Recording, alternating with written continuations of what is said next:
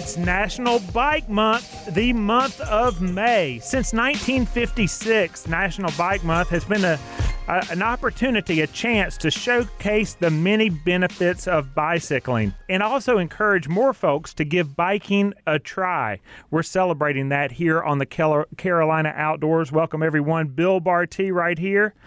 Wes Lawson right there. Bill, I did not know that it was National Bike Month, and I am excited about that because I just got my bike back out and on the road recently. So congratulations to all of us. Hey, no kidding. Well, congratulations to you, but also this is going to be a special opportunity for you to maybe be prepared with your equipment to make sure it's safe and sound, and then also how you can get out there and be safe. But who are you going to go biking with, and where are you going to go? Well, if anybody, it's probably more likely to be my son, Ben, getting his confidence back up and running on that. And it's just going to be neighborhoods initially, but I suspect that I'm going to learn about some new places to go here pretty soon. So I'm taking notes about this. I'm excited about Jeff's coming on. That's it. Well, there's a very concise place on the web for you to locate Charlotte area rides, groups, happenings, and it's called Weekly Rides. And it came from a concept that our guest, Jeff Viscount, has. He's also known as the mayor of Biketown. He's going to come on and tell us, well, we'll get him to tell us how he got into cycling first and then how Weekly Rides occurred. Jeff, welcome to the Carolina Outdoors. Thanks for having me on, guys. Jeff, you're such a young man. It's hard to call you a latecomer to cycling, but it's not necessarily something that you were just doing hardcore all the time. How did you get into bicycle riding as an adult? Well, I was a single parent raising two kids on my own, so I didn't start cycling until they were old enough to be out of the house and didn't have to depend on me for things. I got involved with cycling back in, I guess, about 2003. Some friends encouraged me to go out and ride with them, and I did, and loved it, and have been doing it ever since. Well, and ever since part led you to start collecting routes that you enjoyed. In fact, you had a nice solid list there, and from that list, really, weeklyrides.com came from that. Tell us that story. Yeah, so I had started compiling a list of rides that just me and some friends enjoyed, and we had, I think at that time, back in 2005, we had about 15 or 16 rides, and one of my friends was doing an article for the YMCA in a magazine and wanted to know if they could link to that list, and at that time it was a Google's online spreadsheet, and the link was, wrapped around the building. So we wanted to share it, so I just quickly jumped online and found a domain name called weeklyrides.com. It really doesn't make any sense now when you look at what we do, but back then it did, and that's where it started. We just started to add rides and promote rides, and now 16 years later, 170-something weekly rides that go on, almost 200 charity rides. This year we'll list probably over 400 charity rides. Even in the drawback with COVID, we still have a lot of rides going on. We list bike shops. We list all sorts of resources. We have social media platforms to share information and to give the community a place to talk about things, and we just keep plugging along. It really does help keep our bike community connected, and it also shines a light on different places to try out, to ride. And of course, as the Charlotte metro area has been one of the nation's highest growth urban areas and suburban areas, with over 880,000 people moving into town just in the decade of the 2010s into the 2020s. How has that impacted Weekly Rides and the, content that has grown on there, from topics, from events, from the rides, from the educational content? Are we gaining places to ride, or are we losing places to ride?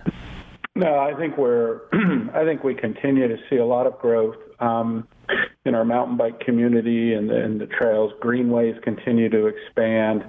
Connectivity in the urban areas continues to expand and make it more makes it easier for folks to commute or to run simple errands by bike and use their bicycle more than their cars.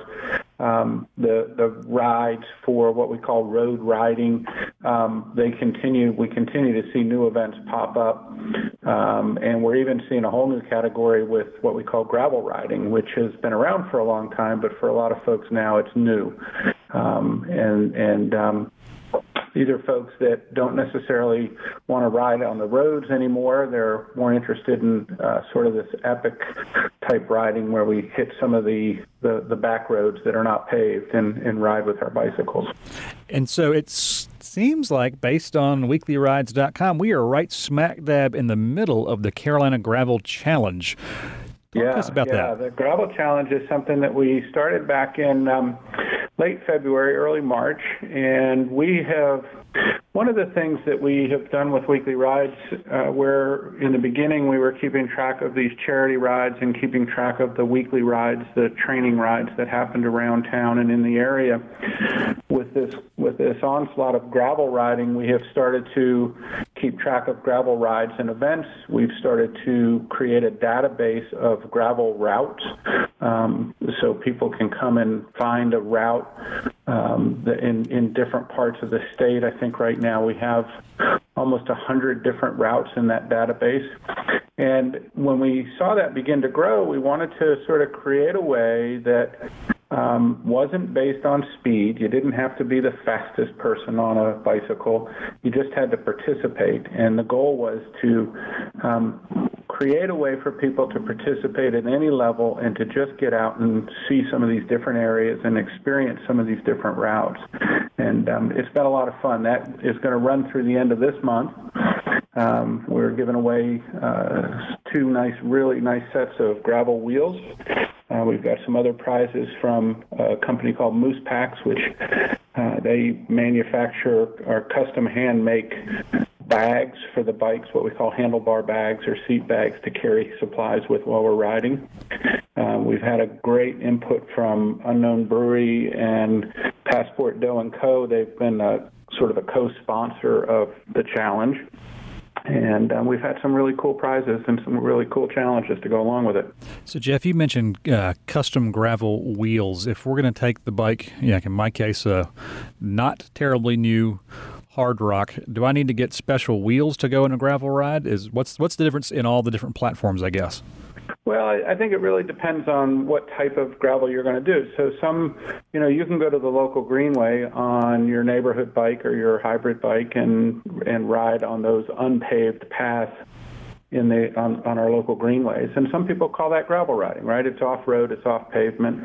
And, we sort of, our theme is sort of you do you. Whatever makes you happy, get out and do it. Do it on a bike. You'll smile, you'll have fun. We just want to see more butts on bikes, as we say.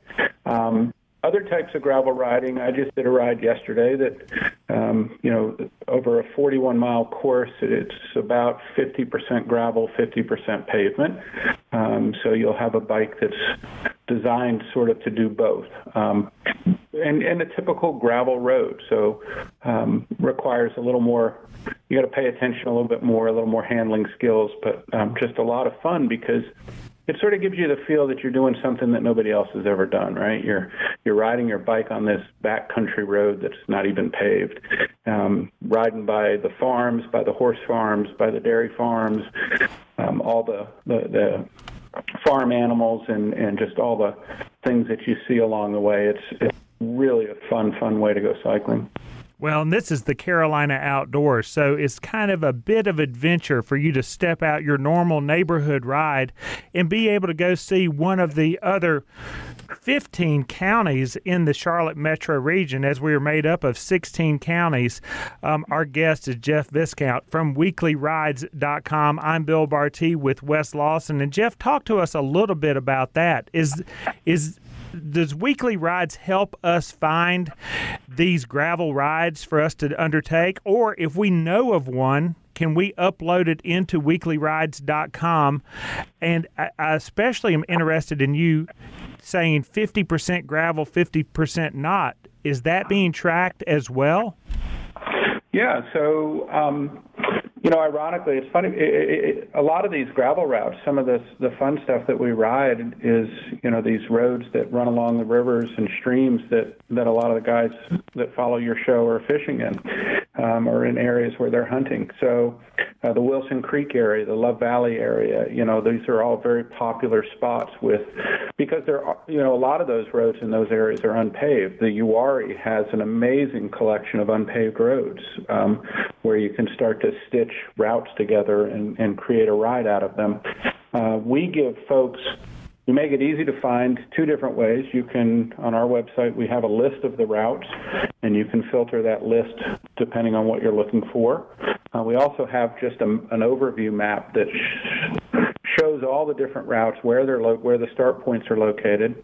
So you can kind of pick the spot in the state that you want to go, that you want to explore, and zoom in and see what's there and start to figure out which one of the routes you want to do. We have routes that are as close as Rock Hill. We have greenway routes right here in Charlotte. We have, I mentioned the Uwharrie, an hour outside of Charlotte is some of the finest gravel riding in all of the Southeast. So when you get out there, when you find a route, you find one that you think others are interested in, we give you a way to upload it. You can go to our website and simply upload the route file to us, and we will convert it. If it hasn't, then we'll sit down and figure out where the gravel is and where the pavement is, and put all that together. Some routes are, only 20, 25, 30% gravel. And the reason that's important to know is you may not want to drive 2 hours to do that. But some of these routes, you can go up in the Wilson Creek area and, it's 100% gravel. You never see pavement. So it just depends on what you're looking for, but it's nice to have that information so you can figure out what you want to do. So, Jeff, a lot of our listeners are eager to get out and try new things, and some are going to go out and they're going to try this. Other than the obvious of needing a bike and a helmet, what should they take with them on their maiden voyage on a gravel challenge? Well, I always recommend that if they're going to get involved, if they want to try a gravel ride, I recommend a visit to one of our local bike shops. We list all the local bike shops. We have some 65 bike shops in and surrounding the Charlotte area. We always recommend that they, take time to go by one of the local bike shops and have a conversation with the staff and make sure that have their bike looked at, make sure that it's going to work for them, make sure that it's in good, safe working order, and to get just input on what they may need.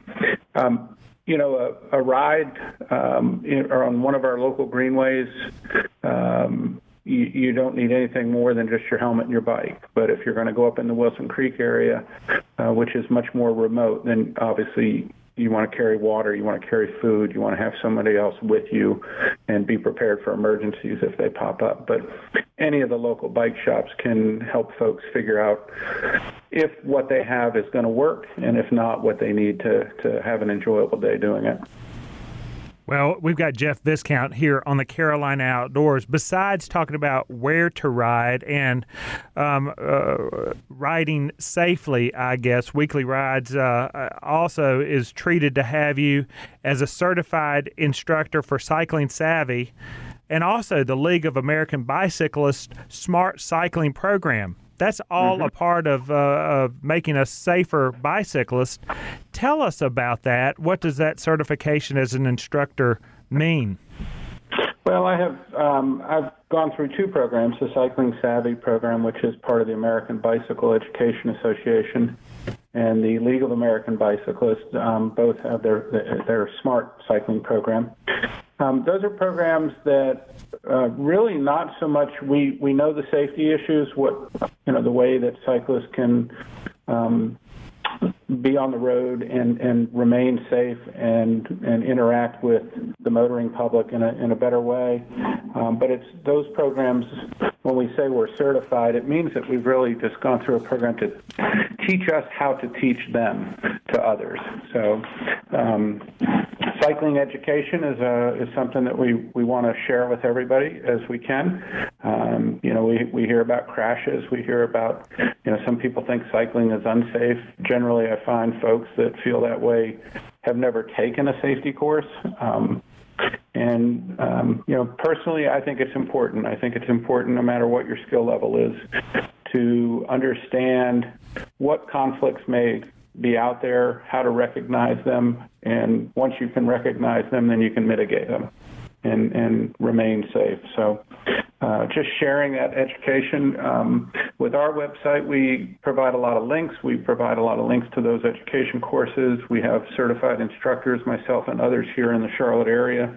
And, if anybody ever needs information on that, we're always welcome to share it with them. Hey, you've been very active in the nonprofit category as well. Tell us about some of those things, whether it be, Assault on Morrow Mountain or maybe Blood, Sweat, and Gears, all of those things, Bike Luck, you did as well for Camp Luck. But supporting nonprofits, how are those different events going these days, especially in recognition of the past year and how hard it's been to do events like this? Yeah. So the Blood, Sweat, and Gears event, that's a big event that attracts between 1,300 and 1,500 cyclists. I'm the ride director for that event. Happens every June up in the Valley Crucis area, just outside of Boone. That event we had to cancel this year for the second time in a row. The governor's getting ready to lift all these restrictions, and as we have said from the beginning of this year, we felt that would happen mid-year. So all of these rides that have been affected by that, the late summer, early fall rides, it looks like they'll get a chance to run, and we'll see what happens. The restrictions that have been in place have almost shut down all of these cycling events that many of them, charity cycling events that raise money for different nonprofits. My Assault on Morrow Mountain series, I'm scrambling right now, again, waiting on the governor to lift these restrictions because that event normally gets about 300 people each time we do it. We do it 6 times a year. So we need those restrictions lifted so we can get the proper permits. I can't get insurance without the proper permits, and so that's what causes the problem with the restrictions. But again, it looks like they're going to be lifted. It looks like a lot of the late spring, early summer, fall events are going to be able to kick off and go, and that'll be great because these nonprofits all still need the help. Well, the cycling community has always, the cycling community raises so much money for so many different nonprofits and really benefits so many different people. It's when it comes to that part, the cycling community is very strong. It always rallies around. I would be remiss if I did not mention, besides weeklyrides.com, there's also a Facebook page, a group, an Instagram page. Gravel Rides is also featured that way. So you're very active in social media as well. It's always a treat to have the mayor on, the mayor of Biketown, Jeff Viscount of Weekly Rides. Thank you for being on with the Carolina Outdoor guys from Jesse Brown's. I really appreciate the opportunity, guys. Always good to talk with you.